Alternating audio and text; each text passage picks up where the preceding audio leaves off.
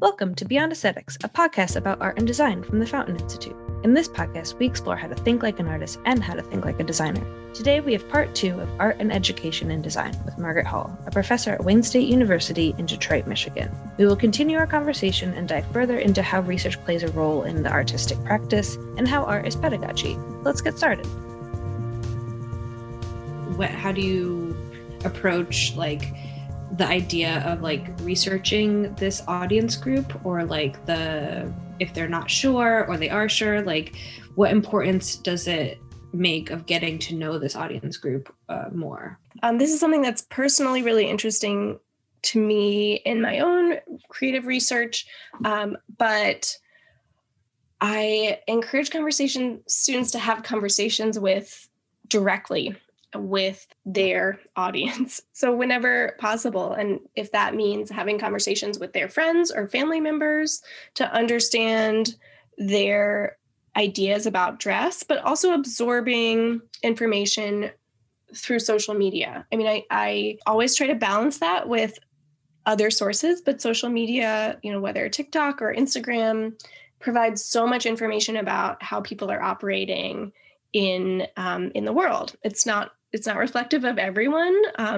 It's still a very specific community, but especially for Gen Zers, the majority of whom are, using those platforms, it becomes an important tool in understanding what it is and understanding that it's important to look at other sources, whether they be, existing news media platforms, looking at what kind of research do students do about their audiences, or how is that something that you encourage or work into their curriculum and stuff like that? Yeah, honestly, I think it's something that we could have even more focused discussion about, because in the fashion industry, there is a desire for direct engagement with the customer base, and understanding goes along with increasing calls for transparency in the fashion industry around their social, environmental, other practices that have been problematic. But there is either direct to consumer models are prevalent, I think, right now. So understanding that you are reliant on your customer base is hugely important if your goal is to be an independent designer and to pursue an entrepreneurial path. So as far as approaches to research, online research, looking at articles in sources like, Business of Fashion. We recently are about to have access to WGSN, which is a trend forecasting platform. So looking at those fashion specific sites, but if in terms of online research, but also understanding world events and having some context around the influence of politics and other social considerations beyond just the world of fashion and consumerism is so important. I talk to students so much about context. And it's kind of another conversation, but understanding issues within fashion like appropriation, and I think this very much ties into audience, actually. So it's so important for students to be aware of how, for example, in the case of materials, how they're using specific materials and what the inherent, what the history of that material might be, where it came from, who made it, how it was grown. There's so many parts, so many components that go into making a garment that are worth considering if one's intention, and this varies. Some students aren't as focused on sustainability or ethics in their designs, but we are seeing that in order to be an engaged designer and even a successful designer, you should at least have a stance on your particular company's outlook on sustainability issues. Yeah, I mean, okay, so that's really interesting though too, that you talk about like context of where this not just like material sits in, but like the context of the company or the industry. And then that was like relating to this idea of the user and researching the user. And for me, and I think for like our audiences, what's really interesting about that is that like, yes, you have these specific details that are similar to like the fashion design world and the art world, but like the larger themes and ideas that you're talking about are exactly the same things that we talk about in like the design, like kind of software, like most of our audience is or work in the software design. So UX designers or product designers or UI designers. And so they're working within this kind of, apps and softwares and stuff like that. Like one of the things we try to teach and work through is like thinking about the context that your product is sitting in, or the context that your company is sitting in, and looking at the larger picture and looking at the system that sits around it, because it's not this like isolating object. And that to me ties so much to research as well, which is what you were talking about. And I'm also kind of curious because I see this huge tie from like straddling both worlds. And I like that you said that you do the same in the beginning. I'm curious if you could tell me a little bit more about like your personal creative research process. And I love that you said, I hadn't thought about that, like creative research.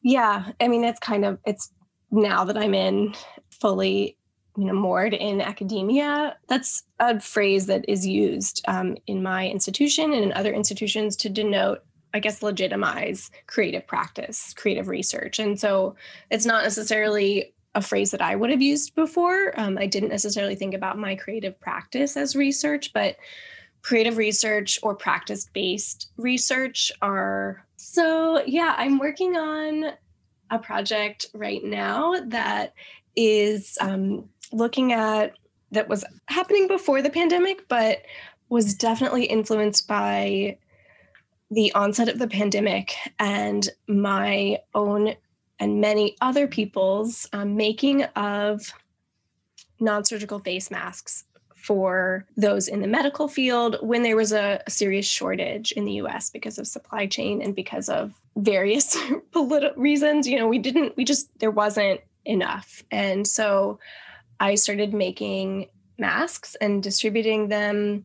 And at the same time, I was joining groups online, joining Facebook groups who were sharing mask patterns, offering surplus materials, and also creating spreadsheets and posting needs, specific hospitals or other medical offices who needed masks. So I saw, that was my own personal experience of Facebook in this case as a site for community and for sharing and resource sharing and knowledge sharing. So I'm working on a project now that is a continuation of some of that first experience, but that looks at online spaces as sites for community when, in the case of the pandemic especially, that physical experience of finding community was not possible. So I'm looking at not only the way communities are formed, but also the way trends spread in online spaces. So I'm working on a project right now that's inspired by cottagecore, which existed before the pandemic, but really saw an increase in followers during the pandemic. Are you familiar? I'm not familiar with cottagecore. Cottagecore is an internet aesthetic that romanticizes a sort of back to the land and fetishizes like the handmade and espouses spending time in nature, typically anti-capitalist, and has become a home for many people who are identify as queer because it sort of rejects the heteronormative model. There are some controversies and criticism around it, especially there's so many offshoots of it that I won't get into, and I am still learning a lot about it. But I'm thinking and thinking about it and using a lot of the imagery that's associated with cottagecore. So specifically, I'm using florals, floral printed garments inspired by chintz fabric to create garments that sort of like visualize this internet aesthetic. And I'm also working on a VR space that's in progress that in which people will eventually be able to enter and communicate and try on garments.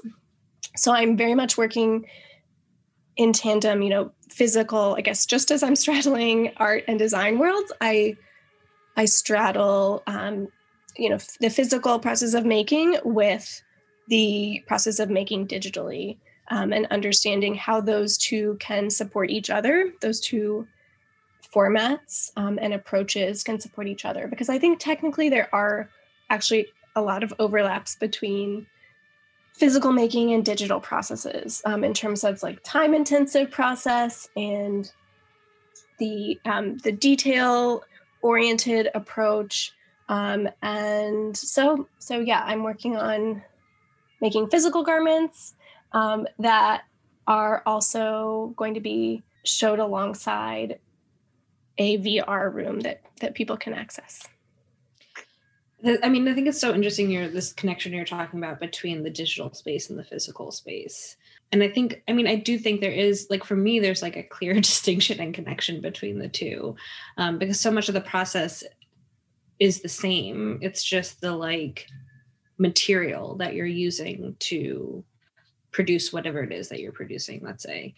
And like they both have different elements to them, and they both have different like nuances and skills and all this other thing.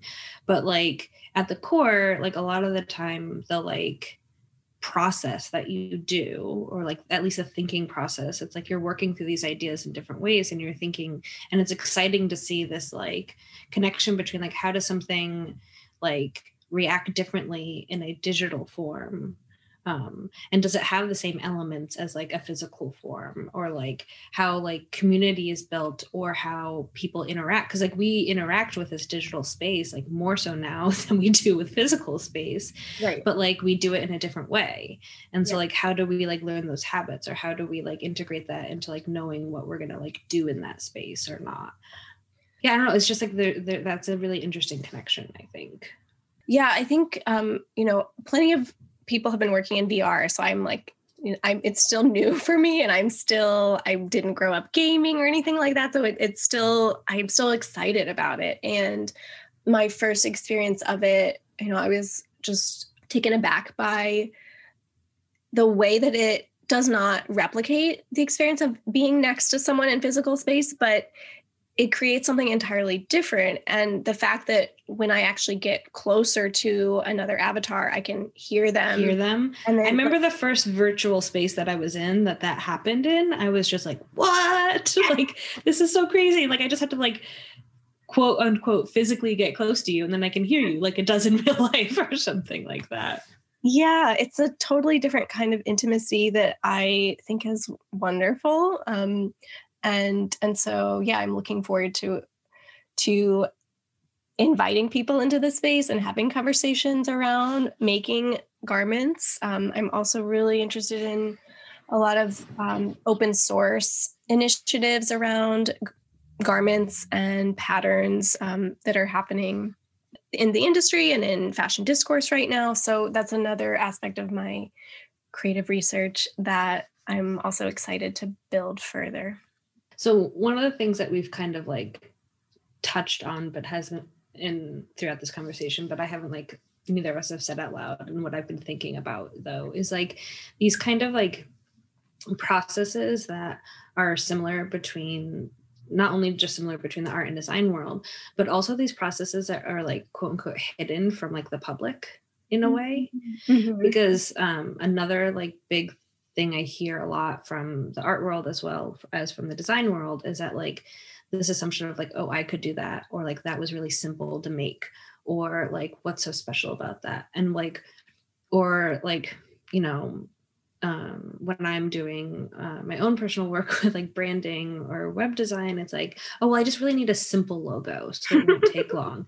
And it's just kind of like, or, this object, it's not that difficult. So can you just make it for me or something like that? And it's like, there's so much that gets hidden in these processes, like the process itself, like from the like idea inception to the like, testing out that we do of like trying to make something and, not and doing it over and over again to getting feedback from other people. It's like, and we just have different words for these things in like the design world and the art world. So it's like, in the design, in like the digital design world, we just call it prototyping, and like it's some like we can use a similar word, or like iteration. It's just like I don't remember like so much in art school talking about prototyping or iteration, but like it's what we were doing. Like it was like model making or like building a test piece. And then there's also like the amount of like actual research that goes into like the pieces themselves. So like and for like the better word of like, I don't know what the right word is. I was going to say pure research, but it sounds awful to say, but like what like people think about research, like academic, like rigorous research, like that goes into like so much of like the artistic process and the creative process and the design process. And like designer, like our like students are always like begging and wishing to get more design or research or get more research into their process at work, or getting their managers to give them approval to spend more time doing the research to get to the right problem, not the right solution necessarily. And so but like I think that has a similar, but it's because we don't like show or talk about those things as much, where like you go to a museum or you go like to the store and you see like an object, or you see a piece of clothing, or you see an art piece, and you just see the end product. You don't see the like what happened behind it, or like like what went into that. And so I'm just curious of your thoughts on that. Yeah, I mean, I think that's really interesting what you bring up, this sort of like whether it's an intentional hoarding of knowledge or a lack of understanding about the intellectual energy or time that's required to make something or to realize something. I would argue that making the process more transparent, like in the case of sharing a pattern, right? Sharing a garment pattern, while it means that someone else can now make this thing that you made. And if you're offering it for free, then they're using their time and resources to make that thing that you have offered to them. I do think it builds this culture of understanding around the ability of everyone to seek knowledge or to have access to knowledge. I mean, not everyone has the time necessarily or the resources to make a garment, but with increased transparency about the process. And I think it has to not only be, again, in the case of a garment pattern, just sharing the pattern, but also talking about the experience of that designer and how they came to this pattern. Being more transparent about the process is really crucial at increasing understanding of what is required to make something, of the time and energy that it takes to realize an object. Yeah, I guess I'm curious, were you saying that increased transparency about process will legitimize or could potentially legitimize, or were you saying... There's one thing where it's like, I don't want people to feel like they have to like explain themselves all the time or like, but I do think that there could be a little bit of like, peek behind the curtain of what goes into like behind the scenes.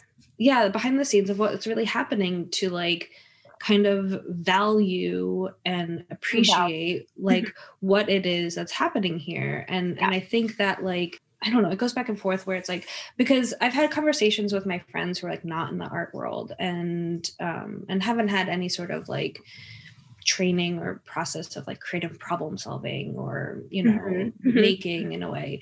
And then it's like when I explain like what it is that I feel like I learned through my artistic practice and through going for like a arts education, was much more of like, how to make things and how to work through process and go through all the things we've talked about today. Research and feedback and critiques and all this stuff. And it's like they just like didn't, it's just like they had no idea, or like or it was just like not as familiar to them. And then like with whatever field they're in, they're like, oh, that's like really similar to what I do too sometimes. Yeah. And so I think that and with our students, at least, or with like the more like designers that we talk to, it's like you have to communicate to your managers or your bosses what actually goes in through the process of making something. Like, so a lot of times we talk to them about how to get more buy-in on time and resources to do proper research on like the problem space and who their users are, or like wanting to do like the time and space to do user interviews once a week or once a month or something like that. And you have to kind of put this in business perspectives. And so it's like showing them that spending the time and like effort at this moment in time will actually get you better results in the end, because we're not wasting our time, because we're actually figuring out what the right problem to solve, or like this is what research does, instead of like, but you kind of have to like show that, like you have to lift the curtain, you have to show behind the scenes of like what actually goes behind doing that, and not just like here's a report of like my aunt, like of what came out of it. Because if all they see is that report, then sometimes they like you're not really like you're not showing enough of what you're doing. And so you're like, I actually need 2 weeks to do this, not 2 hours, because to do it properly, like this is the way you do it. And like, I don't know, I just like kind of saw like a similarities to like, I guess the art world, where it's like, that question or that thing you hear all the time, like I could do that, or like my 5-year-old could do that. And it's like, well, it's not, I mean, no, they couldn't. Like, it's like there's so much more that goes behind it. And so I don't know, I just like I get like torn between it a lot of the time of like, how much do you show, how much do you not show? Like, yes. Yeah. And this is something that I have heard concern from students, even just like sharing their ideation process with their peers. It's I would say it's a minority who feel like protective of their intellectual property, right? And it should be a space, academia should be a space where students feel like they can share what they're doing and someone isn't going to steal their ideas, right? But to go back to your question earlier about research, and I think it ties into what we're talking about right now, it is important, and this is something that I always require of students when I assign a project, they have to produce they have to produce ideation boards, so trend, mood, and inspiration boards that visualize, either digitally or physical boards that visualize their thinking, their research, their thought process, and where they want to go with this project. And simultaneously, they have to produce sketches. That can be in combination with garment flats, so a digital illustration of the garment that they're designing. And then at the same time, I also ask them to write. So it really needs to be a multidisciplinary approach. They're not always writing at the same time. Sometimes they're writing as more of a reflection in the form of a statement after they produce the work. But it is important for me to stress in the early stages that visualization process, so that students can, get out of their head and understand more about what they're looking to do and how they're thinking about doing it. Because it's like, right, it's like those are all the things that like you kind of are taught or like learn how to do in school sometimes. And like, I don't think it is until afterwards that you really like appreciate what that like sometimes you're like, I don't want to like make this board or do this sketch. It's like, I have this idea, I just want to like go and do it. And like, sure, like sometimes you just do that in like real world, like, but I also know that like when I do those processes that you're talking about, it's like, yeah, it turns out quote unquote better, like for whatever like value system that you're like judging at that moment. But like, well, it's also evidence of it's evidence of the work that you've done. So, it doesn't focus as much on the end result, but it is also acknowledging the process. Yeah, because it can be like that process can be just as valuable, or if not more, than like what it is that the thing came out. And it's totally okay also if the final garment doesn't look like the sketch, depending on the requirements for the project. Like hopefully you should have some reference, but I think that understanding and being able to communicate to students that I'm not necessarily expecting an exact realization of their 2-dimensional sketch in their 3-dimensional garment, but I'm looking to see some evidence of their thought process.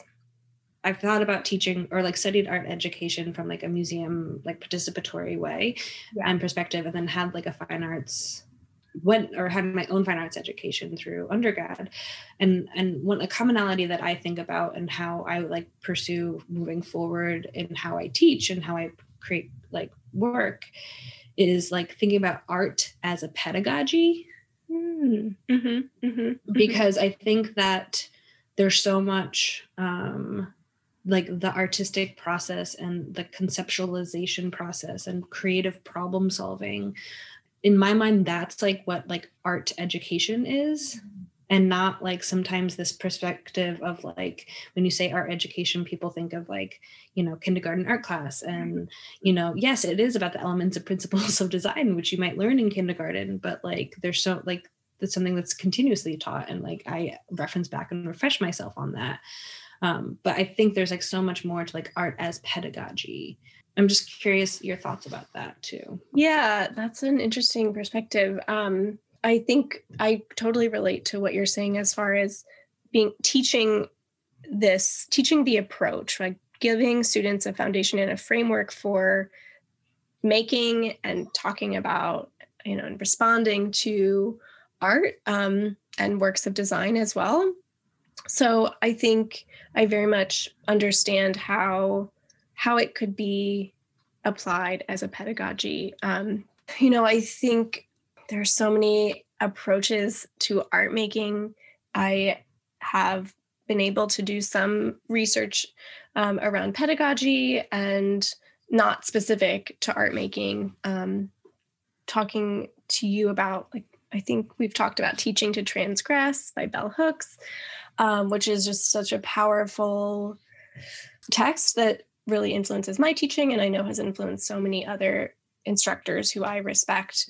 And I think and maybe it's hard for me to separate, honestly, because I identify as an artist who also works in design and someone who thinks in a really focused way about how I'm teaching. Like, it's kind of hard for me to separate them. I everything I see is through the lens of my experience. And I think approaching and validating creative process and experience, like, yes, if that could be prioritized in other pedagogical approaches and validated as its own pedagogical approach.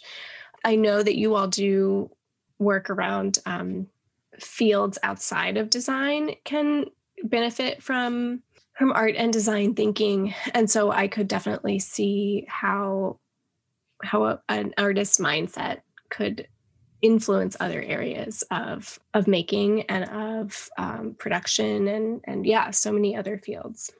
Is there anything in like art practice that you've been working on, or the teachings that you've had with your students, or, that you're just like really excited for, and like looking like, what is it that you're like, because I always like to end and think about like, what is it, like, what do you want to see in the future? Like, what is it that you want to see, like, not like change in the future, but like, like how would you want to see like this like process kind of like be shifting or moving forward? The decisions I'm seeing from my students regarding their material choices, I mean, this is a very tactile component, obviously tactile component of fashion design. But in regard to fabric, students who I know are thinking about sustainability and where material comes from, how it's made, who makes it, are actually making choices that reflect that value system. It's not because of cost, because of access. It's not always possible for students to do that, but I think that they are seeing pathways to make it possible. And, whether that's looking at secondhand, it's something that I encourage. We have a local resource here in Detroit, Arts and Scraps, it's a resale, a donation place for art supplies, as you can probably tell by the name. And they have, they get so many donations. I've personally found amazing fabrics there that I've used in my own practice. I recommend it to students. I point them to other resources like Fab Scrap in New York, which is a fabric reseller and has programs in place for students to purchase fabric, even if they don't live in New York. They have an online store. And so being able to see students make decisions, like I said, that really reflect their values is really wonderful, because that's something that they can and should be proud of and promote and talk about and really share with their audience, the fact that they are able to actually make those decisions consciously. And moving forward, I'm also looking to encourage students to make even more decisions, conscious decisions around sustainability, being able to offer them, to encourage them to not buy any new materials. I'm working towards a pilot, I guess, for the fall in our introductory sewing for fashion design classes. Emphasize, no new materials except for thread. And there are some foundational tools like measuring tools, but that can still be found secondhand. It just takes a little bit more work. Going to encourage students, to not buy new fabric, because while I don't want to limit students' creativity, there are ways, especially in the early stages of a student's design work, to be able to purchase materials that already exist, that are not coming from Joann's. At the same time, we don't have very many fabric stores in the Detroit metro area, and Joann's is, if you need to touch the fabric, which I completely advocate for, shopping online is not always the best option if you really need to understand a fabric's characteristics and the way that it feels, the hand, those are the same thing. The way that it drapes, you really, it's hard to do that, obviously, if you're ordering online. So, we have Joann's, we have a couple other fabric stores, but the range is pretty limited. So, I think that maybe makes secondhand a better or easier option in some cases. I'm so glad that you were able to speak with us today, and I was able to find out so much more information about you, in addition to what I already knew. I'm just curious, if people wanted to find out more about you or check out some of your work, is there any place that they could go to see that? Yeah, thank you. Well, first, thank you so much, Hannah, and thanks to Jeff. It's really been a pleasure to talk to you more, and I appreciate your thoughtful questions. But I have a website. It's www.margarethull.com. Margaret is MARGARET, Hull, HULL.com. And then I also have an Instagram account. It's Margaret Hull, with a period after the M and a period after the H. Awesome. Well, you should definitely check out some of her work. Do you ever post any of your students' work on there or anywhere? Sometimes. Also, feel free to follow Wayne State Fashion. It's at Wayne State Fashion, WAYNE Fashion. So that's where student activities, lectures are posted. So you can definitely find student work there. Awesome. Well, thanks so much. Thanks, Hannah. I hope today that you were able to see a little bit more about how art and design are maybe closer than we thought. I'd like to thank Margaret Hull for having this conversation with us about her experiences as an artist, a designer, and an educator. If you have any topics that you would like us to explore further, please reach out to us at hello@thefountaininstitute.com. We also produce a weekly newsletter on design education, also called Beyond Aesthetics. To sign up, please visit our website, thefountaininstitute.com. If you enjoyed this episode and want to hear more, then subscribe to whatever podcast platform that you use. I'm Hannah Baker, and this is Beyond Aesthetics.